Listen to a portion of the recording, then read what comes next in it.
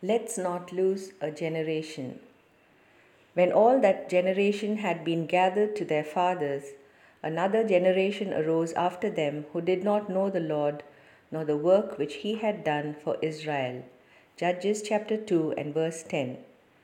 The people of Israel experienced firsthand the mighty wonders and deliverance that the Lord performed when he brought them from Egypt into the promised land.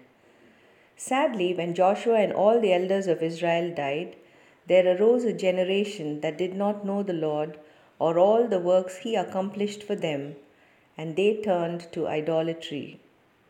Are you wondering whose fault it is?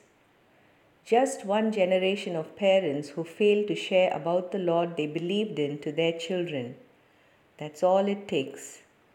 As parents, may we never fail our children, but share with them daily our faith in God and His dealings in our lives.